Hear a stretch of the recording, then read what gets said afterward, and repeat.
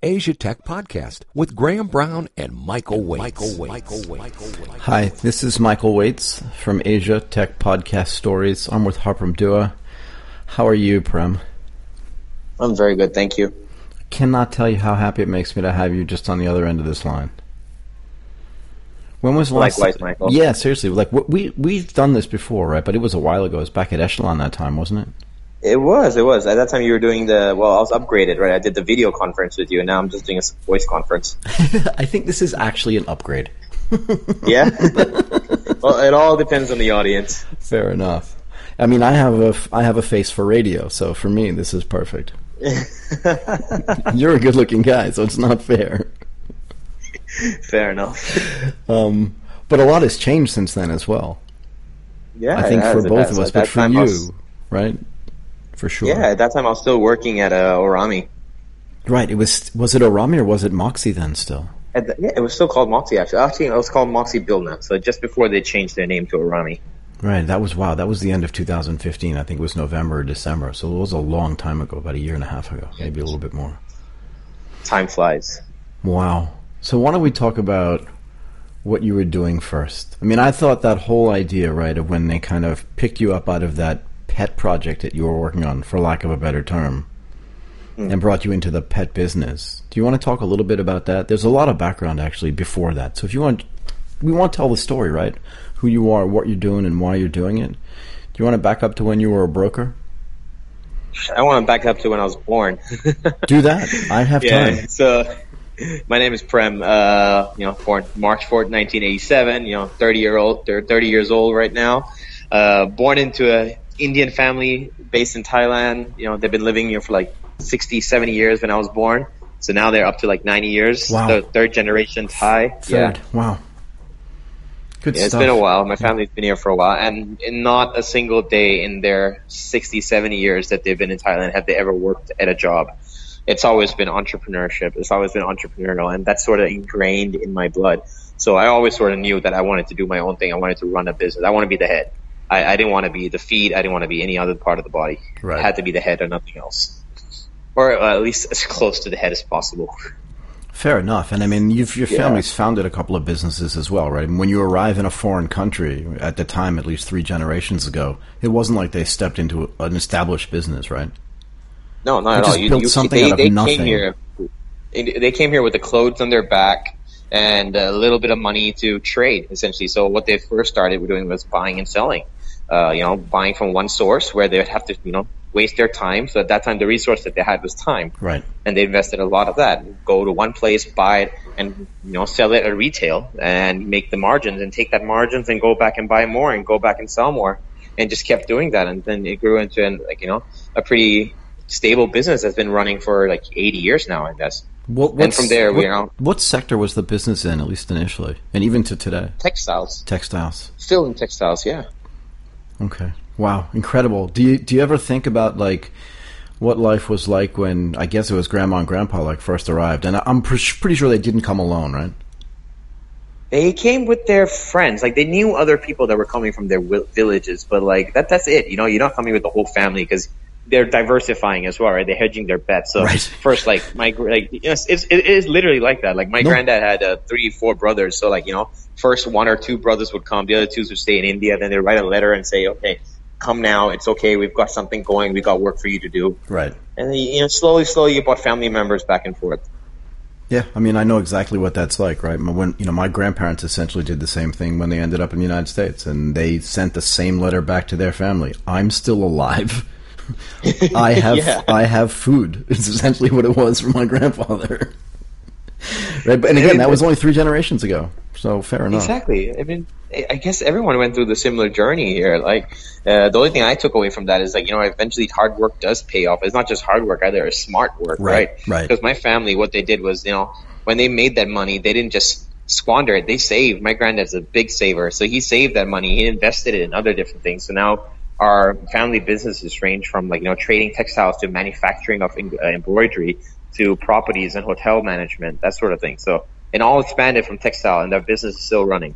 Yeah, I mean, the bottom line is you don't get rich by spending money, and you definitely don't stay, like, invested, and you don't stay successful by buying really big things. You just reinvest that money back in a business continuously. Exactly. Right. And that's what they've been doing, and that's sort of the mindset that I've always had. Like, at the end of the day, I want to be able to, I'm the only son, so I know I'm the oldest son of the oldest son of the oldest son. Wow. So I have a lot of there's no pressure on you. That's fine. You just skate through easy. It'll be like my Game of Thrones title, like, the third oldest son of the oldest son. I know. Oh yeah, exactly. No pressure, and the only son of the oldest son as well. So. Yeah, so I know eventually I'm going to have to take over the conglomerate, if you can call it that, or the family business. But, it comes to a point where I look at myself and say, you know what, I have to prove myself. I can't just go in and work there. I mean, I can, but I'm always going to be their son. I'm always going to be their grandson. And are they going to listen to me or take me for myself until, like, I'm working for them for, like, 30 years, then they start seeing the value? Right. Or do I prove myself outside and go back and show them, look, I've done this outside before. Other people can trust me. You can trust me to take care of your family and everything that you've built. Right. I mean, in a way, that's been my motivation. Yeah, and in a way, it's really interesting, right? Like, where most parents will say to their children when they, and I'm picking a time in place, right? But when they graduate from college, they'll say, "Do you have a job?" Right? Whereas your family probably sat you down and said, "What are you going to do?" Right? Like, what are you going to build? Can you go build something, please? Like, dinner's over. Tomorrow's like Thursday. Like, what? You're doing nothing. And no, you weren't. But you know what I mean? Like, go do something and come home when you're successful.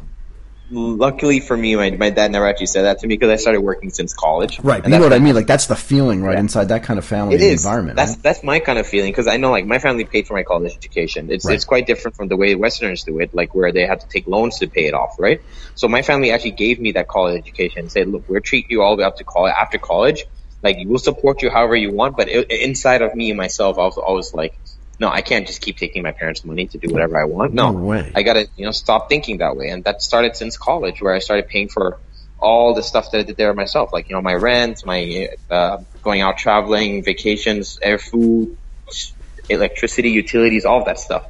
So you start small. Obviously, I can't end up paying for my whole college education based on the part-time job that I was doing, but it was a step. Yep. And it was a step in the right direction. But look, plenty of people have the means to pay for an education and just squander it, right? Very true. And that's something you would never do. No. I mean, don't get me wrong. I had my fair share of fun in college, but that was all my own expenses. Yeah, I didn't say you didn't have fun. I just said you didn't squander. It's a big difference. I mean, life is all about having fun too, right? It's not just nose to the grindstone forever. And to a certain extent, we will move into what you're doing now well later, but I mean, you are having fun, right? Very much so, yes, of course. Yeah, I mean, I'm the head of my second company. How many people can say that? Yeah, and you're 30, right? So, and like when I remember sitting near you and watching you work, you never seemed like you were not having fun. And it's not easy. I enjoy people. Yeah, what you were doing was not easy, so. I enjoy people. I enjoy working with people. So as long as the environment around me is good, and luckily I'm at a level where I can build the environment around myself. So if I'm not having fun, it's probably because I built a really crappy environment. I'm the only person to blame for that. So, and I'm also the only person that can probably fix it. So, chances of me having fun at what I'm doing are pretty slim. Okay. So tell me a little bit more. Where do you want to go next? Yeah. So after college, I came back to Thailand, and I was like, you know what? My education was all international school, so it was very, American based and all English speaking. Then I went off to do my college in Australia, again, very English, American, Western based.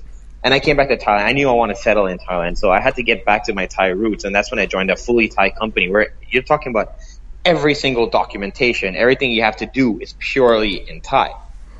And that was a big shock for me, but I had to do that to get myself used to working with Thai people. Right, and let me just interrupt for a second. I don't think anybody can tell just from the conversation that we're having, but to say you're a fluent Thai speaker it's kind of an underappreciation for the level at which you speak the local language. Yeah. Do you know what I mean? Like, well, yeah, I'm native. Native, but native is a weird word, right? I mean, for those of us that also speak another language, being a native speaker of a language is non-trivial. And it's hard to tell when you're speaking English in a way that also is native. Do you know what I mean? So I think I want to point it out that, like, when you say, like you are a native speaker of Thai, but sitting in that office and figuring out all that documentation and the entire business culture in Thai when you're educated completely in English, it's so challenging. And I don't think most people appreciate that. It very much was, and that's where I picked up a lot of skills, simple skills like reading and writing in Thai language. That's something that you don't really learn every day, right? Even though I learned it in high school, but I never used it. I mean, you don't use a language for a couple of years. You're talking about like 5-6 years. Right. You tend to forget that. So it's like a bicycle, right? I mean, you never really forget the whole thing, but you got to get back in practice, right? Exactly. So, I mean, I worked in the stock market as a broker for 2.5 years. And I mean, when you're working as a broker, you got to read every single piece of news that comes out about all the companies that you invested in. All of that's in Thai. Every article, it's all in Thai. So that's where I really, really picked up all those skills back again. And that was fun. I thoroughly enjoyed working there. Wow. It gave me a huge skill set that I still use till today. Yeah, I mean, I'm embarrassed. I worked in Tokyo for 22 years, but the entire business was all in English. I mean, there were Japanese clients, which we did take out and stuff like that, but it wasn't the immersive way you did it. So, wow. Yeah. Got lucky as well, though. Yeah, super lucky, right? Yeah, because the lessons that you learn doing that, right? That complete sort of stressful environment of I really have to catch up to everybody that's around me, because the rest of the staff was probably Thai, right? Pure Thai. Pure Thai. So what they were like, the things that they were learning, the things that you were learning were two different things, right? Because they had already had these sort of embedded reading, writing, I can read all this stuff without thinking type of knowledge. You got to fight your way through that. I mean, I've done that too, and that's really hard work, right? I mean, for them it was the reverse. It was the vice versa. For them, it was the English language was just as difficult. Sure. Like, they knew how to read it, they knew how to write it, but very basic, and they just needed practice. So we'd actually trade back and forth. Like, I teach them a little bit of English, they teach me Thai. Yeah, pretty amazing. Yeah, and it worked out really well. So when did you stop doing that? I stopped doing that after I sort of felt that brokerage is sort of like gambling. And after a while, you do realize in a small market like Thailand, when one individual person can shift the stock by a multitude of percentage at its will, you start realizing that, okay, you know what, even though the fundamentals are there, it's not worth taking the risk or not worth risking other people's money on it. So that's when I said, you know what, I've probably had enough of this, and I wanted to do my master's after that. So you went back and got your master's degree. Yeah, and I did it in Thailand again because I didn't want to go overseas. I wanted to get connected to the influential Thai people. Right, so where did you go, Sasin? Yeah, we went to Sasin. Good. I mean, that's one of the best business schools, not just in Thailand, but in the whole region, right? So good for you. And you're right. But it is true, though, right? And that's where you do get connected to the most influential sort of Thai learners, right, and Thai business people as well. So it's a good idea, I think, no? It was completely worth it. I mean, in my class alone, there were like sons and heads of at least 5 publicly listed companies. Right. Yeah, and I mean... And that's not an easy feat to do. I mean, no. It's a completely different ballgame, right? Like, you go to an Ivy League school in the States, you know you're going to meet people who are going to be influential in the future. And there's no other way you're going to get into that group of people unless you're either working with them, or you went to school with them, or you grew up with them. Correct. It's very hard to meet them in a bar and just go up and say, hey, I would like to be your friend. It doesn't happen. No, there are too many barriers there anyway. Too many natural barriers, exactly. Right? But in school, everybody feels like the same. So whether it's Sasin or Harvard or Stanford or Yale, your ability to befriend somebody is much easier. It's a great strategy, actually. And to be fair, what you learn in business school really is how to socialize with your peers, maybe more than anything. True. And I'm not diminishing what you learn, really, but the education itself. But the reality is that one of the big benefits of getting a master's degree in business is just figuring out how to interact with other potential CEOs, CFOs, and CIOs, right? I couldn't agree more. Yeah. So after business school, was that when you ended up at Ardent, or was there a gap there? Right after business school, I was like, okay, now I've got you're done with all your studies. I'm not going to go do a PhD, so there's no more studying for me per se. Right. So it's what's next sort of thing. So at that time, the startup weekend, which is coming up, it was the second year that we were doing startup weekend. So I decided to join up and just completely out of the blue. It was my first time. I had no friends going. Being an extrovert, I just said, you know what? Let's go for it. What's the worst that can happen? Because that's honestly my motto in life. Like, what is the worst that can happen? I mean, you actually look at the worst thing, nothing. You waste a couple of nights, you waste 2 days. It's no big deal. Right. So went to the startup weekend. Had no idea, had no friends. Where was it? It was at Hubba, actually. It was at Hubba, Ekamai. So it was, at that time, Hubba only had one branch. That little house in Ekamai, that's it. They just opened it It was brand new. That's where everything was going on. All the action was there. It was. Yeah. Went there, did the icebreaker competition. Like, just literally getting to know everybody that went to the startup weekend. And in that icebreaking game, we came up with an idea for social media for pets.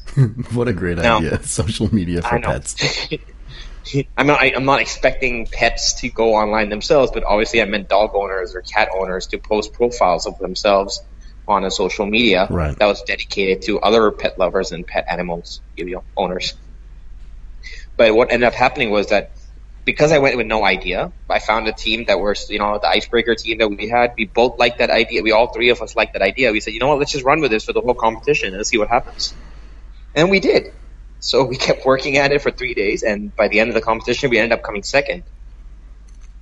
Wow. But so you really should explain what the nature of the whole startup weekend was, right? Wasn't it one of these sort of 48 hours where you don't sleep, they bring in beer and pizza kind of thing, you're just up all hours trying to kind of hack along and try to come up with a great idea, or am I misunderstanding that?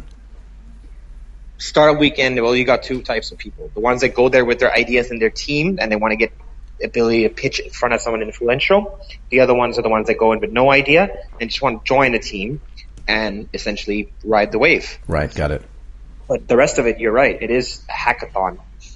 People just go in there, pitch their ideas, come up with something, and it's all based around 2-3 days, everything that you can build and show in that 2-3 days. So what did you guys come up with? You guys come up with this idea. You slept under the table. Sorry, go ahead. We slept under the table. It was only 3 bathrooms for like 40 people to share. Yucky. Okay. Yeah. Sorry. So I had to take. It's okay. I took a shower at 6 a.m. before everyone else woke up. Good idea. Everyone else started waking up around 8. Sorry, I got a little bit of a cough going. It's okay. Do you want to pause for a second and get some water? Yeah, sure. That'll be a good idea. Why don't you do that? We'll just pause for a second. Yeah. Okay.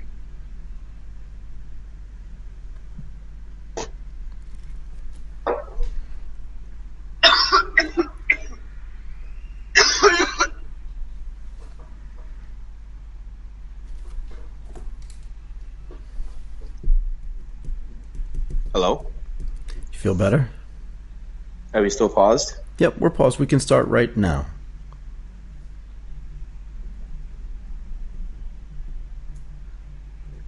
And we're back. Yep. So you were saying you woke up at 6 o'clock in the morning before everybody. I guess you have to get some kind of sleep when you're at one of these startup weekends. Everybody likes to say that they're up all night, but I mean, at some point, a human needs to close their eyes and shut their brain off a little bit, right? Yeah. But you slept at like 2, you woke up at like 6. You slept for a little bit in between. You take whatever naps you can get. Like, sometimes you're just like, while you're waiting for the developer to just, run whatever you told him to code or, do the UI, UX, the stress test on whatever he's building. You take a quick power nap.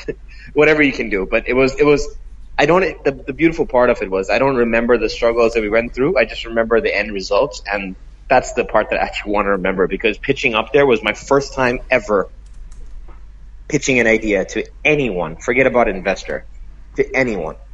And in the judging panel was actually Paul from Ardent Capital, the co-founder of Ardent Capital, along with it. Wow, so who else was there? I was not there that weekend, actually. But I remembered. Who else was there? Was Ephraim there? I'm just trying to remember who the team was that was judging. Paul was there. I believe there was Paul Wood was there as well. Yeah, got it. Okay. He would have been. Yeah. And I don't actually remember the other judges because, well, actually, I just don't remember. It's been a while already. Yeah, no, I know it's been. I was just curious, right? Because I was at one of the startup weekends after that. It was probably the year later, or maybe even the year after that, and that was actually at the Ardent Capital office, which I thought was kind of cool. So I was just curious, like, who it was. But you pitched, and how was the pitching? And how many teams were there? You said there were like 40 people there. Was it like 8 teams? There were a total of 10 teams. Yeah, 8 to 10 teams around there. Got it. And I pitched and it felt natural. It was just me selling an idea. And honestly, I'm used to selling because my job in college as part-time was selling phone lines. Really? So that's easy for me. Yeah, it came easy. I was just, and especially when you're passionate about it. I mean, we built it over the past 3 days, so we were as passionate as you could get. And, almost 72 hours focused on this one particular thing. We were super passionate about it, and I just went up there, and every question that came to me, we had an answer for it. We thought about it. And every idea that everything about the idea that we had was conveyed to the people in the judging panel. And at the end of it, I came out and we got a round of applause when we ended the pitch. So that's always a good sign. Yeah. And at the end of it, we came second. It was a close second as well from what I remember the judges telling us. The team that came first, I still remember, their company is called Infinity Closet, and they'd actually been working on their idea for about 8 months. I remember that lady. I remember that woman, yeah. Infinity Closet. It was a great idea, and actually, I don't even know if she's still going, but I watch, because there are businesses in the United States that are based around that entire idea of you rent your clothes out, right, that your closet never ends. Her idea was actually way ahead of even the technology that made, because the logistics was such a big problem there. But anyway, she was the winner. She was a good kid, too, I think. No? No, it's definitely. I remember her name. Her name is Maprang. I still meet her every once in a while, actually. But no, she's no longer going with that idea. No, I didn't think so. But still, I remember her pitching at Echelon as well. I thought that was a great idea. But yeah, wow. And honestly, after hearing that their company has been going on for a couple of while, so obviously they had a lot of time to polish their idea out. And for the fact that our idea was just 3 days old, I was pretty proud with second place. And it caught the attention of some of the judges, and that's how ended me the gig at Ardent Capital, becoming their entrepreneur in residence. Yeah, and then that led to Petloft. I was just, as we're sitting here talking, I typed in petloft.com, and it went right to Orami. But why don't you talk to me? It's still there. It's still there, yeah. But Petloft was really, and you remember, we both remember, because we were sitting there, talking about it for, who knows how long in its development, and even after it was up and running. But Petloft was really Ardent Capital's first run, built on top of sort of the What's New platform. But Petloft was really the first run, not at just e-commerce, but at using the back end of e-commerce as its logistical back end, right? So what you were doing at the time was actually groundbreaking, no? At that time, e-commerce didn't exist yet. It was still called Ardent Commerce. Yeah, it was literally built at the same time together. Like, look, we need logistics. You guys need a warehouse to put your stuff. Let's build a warehouse. We'll call it Ardent Commerce. And that was the start of all of it. I remember it well. And that was the good old days. Everyone just joined the company, and we were all eager. We came from Lazada, Zalora, from all different, And it was my first time ever having a title as a manager. I'd never managed people before. And obviously, there were some trips and, some mistakes that I made, but I learned quick. And from there, we just kept growing. And, Petloft grew into Venby, which is a baby site. From there, we acquired Sanoga, which is health vitamin supplements. Then we opened another one called Lafima, and all under the vertical e-commerce structure. And we kept growing and growing. Then we acquired Moxie, rebranded everything to Moxie, and then eventually Moxie got funded, and that became Moxie Bilna, and now Orami. So it was the start of it all. This is way before Shannon joined the company or anyone else. Yeah, it was really just you and Sarah running both of those things, right? And until it really got to be gigantic, you guys were really driving the growth of both of those verticals and also the acquisitions of the other 3 verticals that you talked about. But just tell me more about it. You've kind of ran through that really quickly. I really want to understand just personally what it was like at that time. It must have been like a whirlwind to a certain extent, right? Because stuff was just moving so fast back then, I remember. Let's just say it was a very steep learning curve. It was I had to learn quick, and I had to learn very, very fast. If I didn't, I would have been left behind. And frankly speaking, I almost did get left behind as well. But part of my nature is never giving up and always learning from your mistakes, or at least never making the same mistake twice. So that really paid off, and that just kept growing from there. We took it organically. Myself, I was really passionate about pets. Sarah herself, when she was there, she was really passionate about baby products. So you could see that coming out in the products that we selected for the website, the way we designed it, the content we wrote, the team that we hired. It was a really passionate team. For an e-commerce company starting out, we had tiny percentage turnover. We barely had 1 or 2 people quit in a year. Our core team, some of them are still there until today in Orami, actually. I think about out of the 10 original team that we had, I think 5 of them are still there. But what was it about back then, you think, that you guys built that made people so loyal, that made them not want to leave, right? I mean, we talked earlier about if you're at the top, which essentially you were back then, titles aside, you guys created the environment there, right? And you created the sort of corporate culture. I mean, I know that Paul was looming around sometimes, and obviously, some other people were there too, but Paul was super busy building the logistics and back-end side of the business. And, you and Sarah really built that thing. Yeah? But how do you build that culture? And were you thinking about it when you were doing it, or were you just like, what, I'm just going to be Prem. I'm going to be the Prem I've always been. I'm just going to be the best version of me. But seriously, right? Or did you logically and sort of systematically think, actually, I want people to behave in a certain way because the culture of the company is important, and you only get to build it once, right? So did you think about that, or was it just part of who you are? To be very honest with you, I didn't think of it structurally at all. No, for me, it was purely about the fact that, look, how would I want to, in what kind of company, in what kind of environment would I want to work in? Let's just try to recreate that. And it was simple as that. Like, I want to work in a company where people are comfortable talking with anybody in the company, right, where everyone gets updated at all times, everything is shared, everything is open, everyone's working towards the same goal. And that's what I did. I didn't think about the word culture even, because I was too young as a manager at that time to even realize how important culture is to your company. Yeah, I mean, what were you, 25 years old? Maybe 24 when you first started, no? Exactly. Yeah. I know, like, don't forget, this is my first experience as an entrepreneur as well. So you don't, right, at that time, entrepreneurship was still quite young in Thailand. There wasn't education on it. There wasn't a lot of articles around it. So everything that I had to learn was just based off reading articles and based off reading books of what people overseas had done. And it was just trying it out to see if it worked in Thailand and adapting it to make sure it worked with the Thai culture. Yeah, I mean, you're really true. From a sort of mentor standpoint, sure, there were people in the office that maybe could have mentored, but from a role model perspective, there was nobody. I mean, let's be fair, right? There really was nobody in the market that had built a proper e-commerce platform. You can talk about the Lazada team, but that was a different animal. Because remember, back then, the elephant in the room was Rocket Internet, right? I mean, they were really... Very true. They were jamming really hard into this region. And yet, what's interesting to me, and I was talking to somebody else about this a few weeks ago, do you hear about Rocket anymore? Remember, because not at all, no. But not at all, they right? barely own the shares anymore. But it's interesting to me because remember back then we were like, every time we thought about a vertical, whether it was a vertical business or even a new startup, we would think, what's Rocket going to do in that space? How much money will they allocate? How fast can they build that stuff? And now nobody even talks about it. Remember, Easy Taxi was the great example of this, right? Oh no, they took $40 million of funding. They're just going to dominate the ride-hailing space. And then literally, poof, and it was gone. And that was really it, right? Yeah, exactly. But I knew one thing, though. I knew how Rocket culture was because we hired people from Rocket, and I've heard stories. So that's one thing I knew that I didn't want to do because back then Rocket was cutthroat. They were, going all out with the hiring and firing and, taking people from all the best consulting firms, paying 6 times the salary, that sort of thing. Right, but we know, right? And I remember when we hired Peter, right? Peter was also hired but also invested. And when Peter came from where? From Zalora, I think it was, right? He was proof that you don't have to be mean to be smart. Peter was really good actually at building, being the chief operating officer of that back-end business.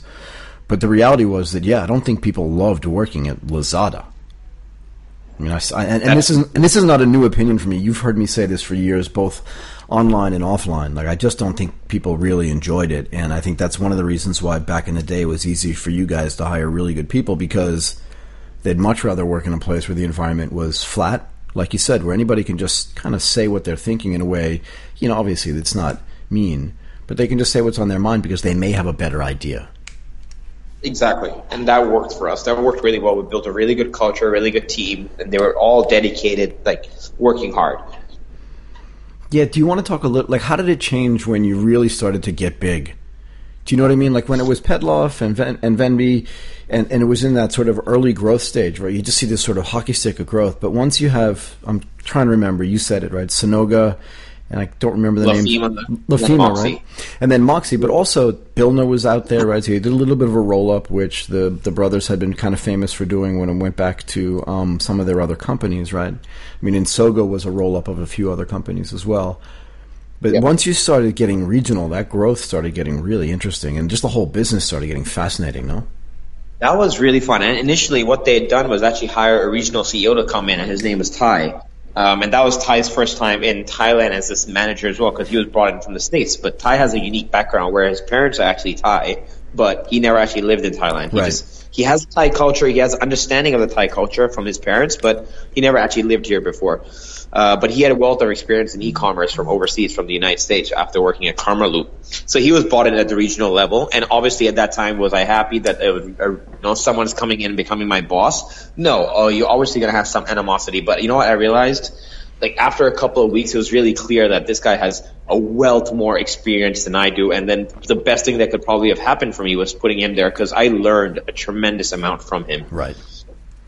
Look, I mean, I had the same experience happen to me a couple of times, right, where I thought I was, just kicking ass and taking prisoners, and then they hired somebody above me, and I thought, okay, this is just untenable. And then that person was just amazing, and you just think, okay, it is what it is. And I had that attitude of, I'm learning stuff here. How bad can it be? Exactly, and that's what it was. And I learned a ton from him. I actually consider him one of my mentors, because he taught me a lot of what I know and do today. And at that time, that's when Sarah had actually left the company by then, so it was just me and him. And we ran the company. We grew it from 50 orders a day up to like 400 orders a day. Right. Yeah, I mean that was the peak. Yeah. Right, and you also moved offices too, right? I mean, you moved first of all, you moved out of the Art and Capital offices, then you moved into the small offices all the way down Silom, and then you moved into the into Setuan Tower. We were working above a coffee shop. Like, to enter our office, you had to go through a coffee shop, walk up the second floor. So it was quite weird for a lot of the people, like especially distributors and suppliers coming to our office. They'd walk into the coffee store, the coffee attendant would ask them if you want any coffee. They're like, no, and they just walk straight by and go to the back and go up the stairs. Right, I'm going upstairs for diapers. Leave me alone. Yeah, exactly. That was really interesting, actually. And that time, we were still really young, so you might actually know Play Basis. They actually rented the office space with us. I forgot about that. I forgot about that. Rob was in there too. Exactly. So we shared space with Rob, and we both grew together. And yeah, it's such a small world.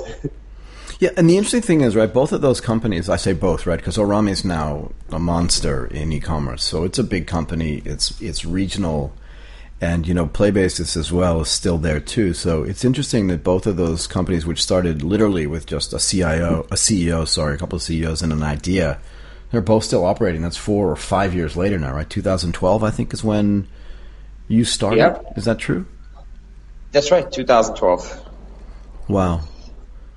So in the end, though, you ended up, Orami became a really big company. You were a really big part of it, right? And like you said, the office in Soipan, Tanonpan, got to be so big.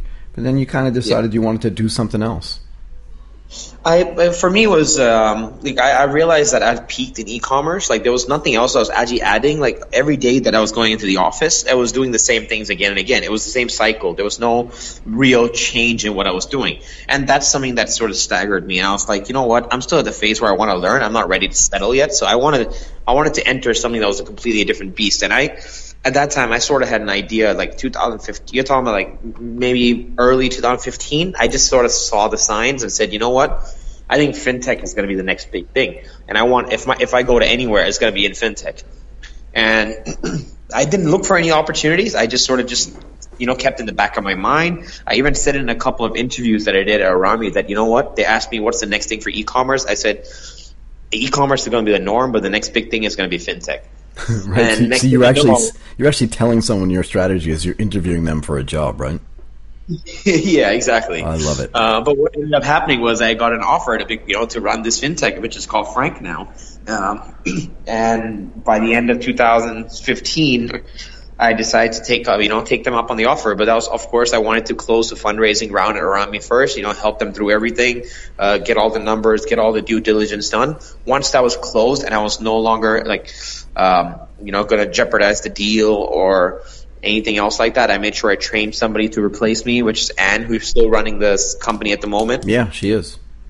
Yeah, and then I left on very, very good terms. Yeah, it's hard. People like you. So it would have been hard for you to leave on bad terms, to be fair. It was hard for me to leave as well, because these are the people that every individual person there I hired personally. I spoke to them every day, had lunch with them. We grew up together. And being like your first child, I'm going to say first child because the first company around me was like my first child. It was. Letting go of it was not an easy decision.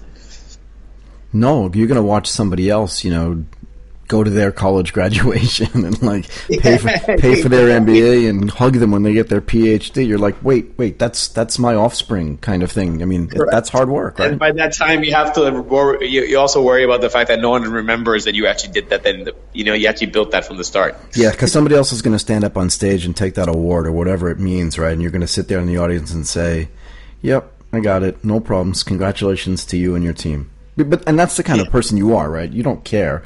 But you're right. The things move so fast that people may or may not remember.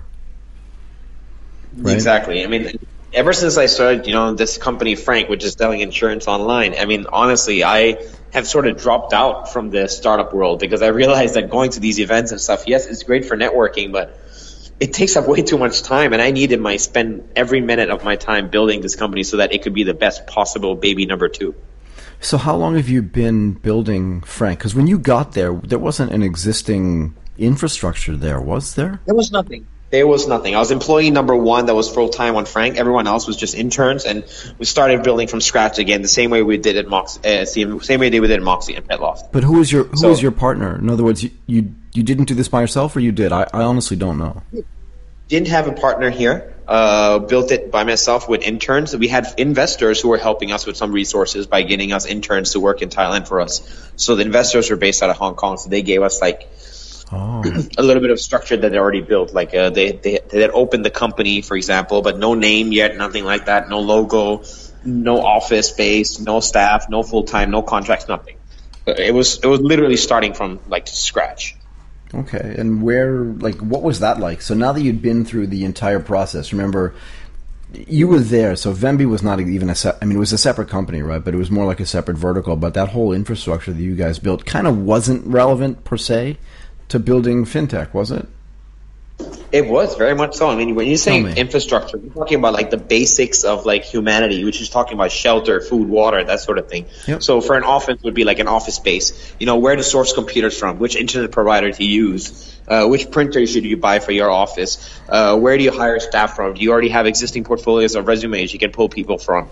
So all of those things are really basic for a company to breathe life into a company, for the company to begin. And I already had all those resources from doing years of work and building a company. So it was instantaneous. We got the office space within 1 month. We got internet up and running. We got offices, staff coming in, and everything just started rolling really, really quickly. And it's the simple things that people take for granted. But a lot of investors when they first come into the country, or a lot of entrepreneurs when they first start off, they're always okay, shoot, which computer should I buy for my staff? I don't know. They spend a lot of time thinking about this. Right. I saved a lot of time thinking about that stuff because I already knew exactly what would need to be done. But here's one of the big differences for me, right? And something I've always wanted to ask you. When you joined Petloft, the story that was told was, here's a guy who has 16 dogs, right? And I'm exaggerating a little bit. But somebody who's That's been passionate. Bit of an exaggeration, yeah. Only a little, maybe 14. But anyway, the idea was that here's somebody who's passionate about pets, who's always been passionate about pets, and who spent, like you said, that startup weekend, the whole concept was, let's build a social network for pets. So that was on the brain. How did you get up to speed? FinTech is just for lack of a better term, and no pun intended, but it's a completely different animal, right? Yes and no. I mean, it's still selling online. So everything that I needed to know about selling things online in Thailand still applied. The only thing different was the product. And honestly, selling e-commerce products is the same thing. As much as I love my pets, I knew only about 1% of selling pet products. I didn't know about the variety of pet products that there was. And baby products and, cosmetics, electronics likewise as well. You have your basic knowledge of, what your wife wears for electronics, your wife wears for makeup, but that's it. And everything else you have to do research on. The same thing with insurance. So I went, if you don't mind me saying, I went balls in and just started reading books in Thai and started understanding exactly what the whole market was about and understanding what each product was. I went to training courses. I did the exam for the license. I did everything that I needed to do to be up to speed and understand the product in and out. So tell me more about the product, right? I don't know enough about Frank to understand, but sort of give me, not like the pitch, but just tell me exactly what you do and maybe how big the market is, and then where you guys have come if you can, right? Obviously there's proprietary information there, but tell me about the development of the company. I'm really curious. You've been at it now for what, a year and a half? Year and a half. Yeah. Year and a half. So we started with 0 employees, and now we're at 50 people in Thailand and 10 people in Hong Kong and 16 people in Portugal. We actually launched in Taiwan as well, and we operated for 6-7 months, and we sold the company to one of our investors in Hong Kong. In Hong Kong? That would be in Taiwan. We operated in Taiwan, and we sold the company in Taiwan. Wow, already. Okay, yeah. And all this is very low key because, like I said, we're so busy working and trying to grow the company that we don't even bother with press release or anything else like that. Yeah, but it's just trying to get. Prem, let me make a point here. I want to put a fine point on this, right? So I was talking to somebody yesterday, a visitor to Thailand from another country, obviously, yeah. And they said to me, I was trying to help them. I was giving them advice on who they should meet, who they should talk to in the vertical in which they're operating in another country. They want to expand it to Thailand. And they said, we're going to meet whoever. I'm going to call that person, Jim, because their name is not Jim. Because Jim is the most famous person in the thing who does that thing. And I said, well, yeah, that's true. But just because that person is the most well-known and the most famous, meaning the most prominent, meaning the person who's the most out there saying how great they are, doesn't necessarily mean either A, they're that good at all, or that they're the best at anything. And I like what you said, because you're like, we're too busy actually, I'm going to say it the way I like to say it, just getting shit done. Remember we used to have those mugs, right? Get stuff done. Exactly. I'm too busy getting stuff done to sort of walk around town telling people, beeping my horn, that I'm getting stuff done. So I build a company, I sell it, and I don't need the press release to prove to anybody that I'm good or bad or indifferent. That's just part of my business. Next. I'm just getting on to the next thing. And that's what I was trying to tell them yesterday. Like, find the people who are in the trenches. And I say this a lot over the last few days, with their nose to the grindstone, getting stuff done. And those are the real people that are going to help you expand in Thailand. Yeah, exactly. And I mean, again, in this case, obviously, it's not just me doing it myself. No. That's not what I meant. Right? You've got co-founders and a team. We also have we have a great team here. We also have a regional CEO. Her name is Charlotte. She came from Kwandu, which is great experience and background in expanding regionally. So she was one of the biggest proactives, the ones pushing that deal in Taiwan. But we also have a great CPO who's the chief product officer. He came from eBay Australia. So we work like the 3-4 of us together, but we work hand in hand together to build this great product out. And right now our focus is solely on Thailand, and we're trying to crack the insurance market, trying to sell car insurance, property insurance, everything that's not related to life online. And we try to get it done so that you can buy insurance 24 hours a day and get instantly covered. And that's the end goal. Like, we're not without having to scale and hire 5,000 people in your company like most of our competitors are doing. So how do you do that? I mean, the website says get a quote in 60 seconds. But what does that mean? There must be a massive back-end infrastructure that's purely technology-based, that's probably running a lot of algorithmic operations to try to figure out all of the sort of components of what makes up an insurance policy, no? That's right. We've got 1,000 people in the back sitting there to calculate every single number that comes in, everything that you type. And no, I'm just kidding. It's really basic, actually. We're actually reselling someone else. We're actually reselling someone else's insurance product, so we don't have to do the underwriting. That's what it's called. What we're doing is we're repackaging their product and labeling it as ours. So we have an exclusive distribution agreement with Bangkok Insurance, I saw that, which is a really premium partner. And they work with us hand in hand to get the products out through Frank. What they benefit from is the fact that, well, one, we're the first broker agent that actually shares our customer database with them, and they are eventually going to be creating products that are specifically created for Frank because we're sharing our customer database, so they can underwrite better. So you're telling me that, like, and I'm going to say this, in the old days, they would have a branch, and I'm going to make up names, obviously the towns aren't made up, but locations potentially are. So they'd have a branch in Khon Kaen, or they'd have a branch in like Samut Prakan, and those places in Phuket or wherever, and then they'd have resellers there. But those resellers, they owned the data and they owned the database and they owned their clients. All they did was pay a commission or some sort of spread back to Bangkok Insurance. And what you're saying is you got a more of a symbiotic relationship with them, in the sense that you collect all the data associated with your clients and then say, here's what the makeup is. There's got to be a more specific, targeted product that we can create for these people that's a win-win for everybody. Exactly. That's exactly right. That's new, what we're doing. That's new, right? It just takes time to collect all the product, all the data. Yeah, I mean, and how is that going? And do you expect this to be sort of a Thai-only product, or do you have goals to expand outside of Thailand into the rest of the region? And does it matter, really? I mean, even if it's just a Thailand product, the market itself for insurance is massive. You're talking about a couple of $1 billion in Thailand alone, and this is still a very underinsured market, mind you. It is massively underinsured, but I don't think most people know that, actually. Yeah. I mean, and we're just looking at car insurance now. We haven't even tapped into the motorcycle insurance yet, which is majority of what the people drive in Thailand.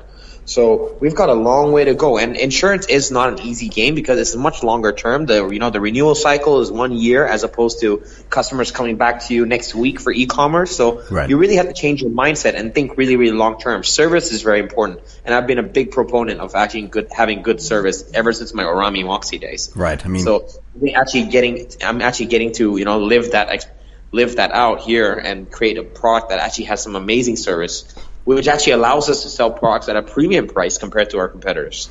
Right. I mean, and that actually takes price out of the equation. And by doing that, at least I'm not cutting my prices or giving discounts, which makes me a lot more profitable. Right. You've hit the internet at a sweet spot actually in time, and that is no longer is it the place where everything just trades at zero. Right. You don't have to discount stuff just to sell stuff. I think the market's moving back towards premium products, right? So the point of selling online is for convenience, and somewhere along the line, people have forgotten that and just started selling online because it's cheaper, or buying online because it's cheaper. Yes, it could be a little bit cheaper because they're saving costs by not having a retail store, but there's a lot of other costs associated with selling online that people don't realize. And then customers, unfortunately, have been trained in a way where cheap is better online, buy online because it's cheaper. It will take time for the market to change their mindset there. But I think it is the way to go because we got to get convenience as the main selling point here. Yeah, and the reality is that you kind of get what you pay for.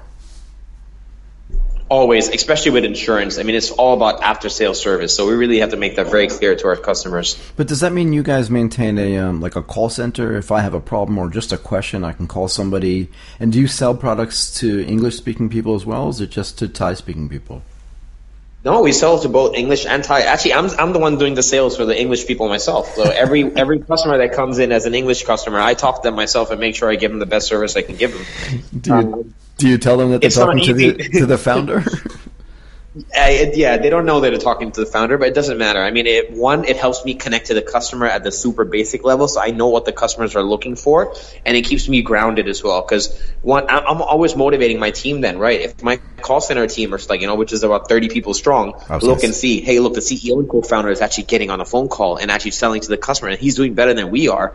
That's saying something. This guy knows what he's talking about. Right. It's like that, that whole army general commander type thing. If you know that your general has been through a lot of battles and have come out on the right end of it and has won with dignity, you're more likely to follow that general than someone who's just a pencil pusher who got promoted. Right. Yeah. Or frankly, whose dad was a general. I mean, that's the hardest thing to follow anyway, right? So fair enough. Exactly. But what do you see, right? And you were telling your story earlier, which was really interesting, right? So you're the oldest son of the oldest son of the oldest son, right? The first son of the third generation. Do you go back, do you want to run an existing business, or do you just want to keep building them? You seem so energized, and I mean that, really honestly, you just seem so energized with and excited about building this business, and you're, a year and a half in. Once it sort of reaches scale and kind of cruising altitude, which, maybe it never does, meaning it never gets big enough for you to be satisfied, but let's say it does. Do you see anything else coming, right? You kind of saw this FinTech wave coming. Is there something else you see coming that you want to be involved with? I think next would be agricultural technology. I mean, but again, that's very different. If you're actually asking about trends, yeah, I think agricultural technology is probably the next big thing that's coming up really, really soon. For me, though, I'm addicted to challenges. Let's put it that way. Okay? Yeah. Whether it's the new business or an old business, is the challenges that I'm addicted to. So, for example, if I were to join my family's business tomorrow, would I be very, very enthusiastic and passionate about it? Definitely, because I know if I go in there are so many things that I could do and change to optimize it, to help them save costs, to do so many other things that are not done at the moment, which I could do. At this business, I know what the challenges are. So I know every day that I wake up what challenge I have to tackle and what fire I have to put out and what road I have to pave. So it'll be the same thing. It doesn't necessarily mean it has to be a new company. I like that, actually. I think that's what I'm going to call this episode. Harprem Doowa, Addicted to Challenges. I mean it. I think that's it's a great way to put into words exactly how you feel about running a business, and whether it's a new thing or whether it's a new business or an old business, in a way, it kind of doesn't matter. The challenges might be different, but the addiction to them is kind of the same, right? Exactly. I love solving problems. It's fun. It's what I wake up for every day, and every day is a different problem that I have to deal with, and I enjoy it thoroughly. Look, I think that's a great way to end, if you don't mind. Not at all. My voice is about to disappear soon. Yikes, I don't want to have that happen. Look, let me just say thank you so much for coming on. As you said earlier, right, one of the things you don't do is, go to events and waste time. So I hope you don't think that this was a waste of time. It was not a waste of time for me at any level. And I think that the story you've been telling is actually really compelling, and people will really enjoy listening to it. So I really appreciate your time. Not at all. This is definitely not a waste of time. I didn't have to go out and find you. You found me. It was very easy. All I have to do is pick up a phone and talk to you. You are awesome. Thank you so much. Thanks, Michael. It's a pleasure. Bye. You've been listening to Asia Tech Podcast. Find out more at www.asiatechpodcast.com.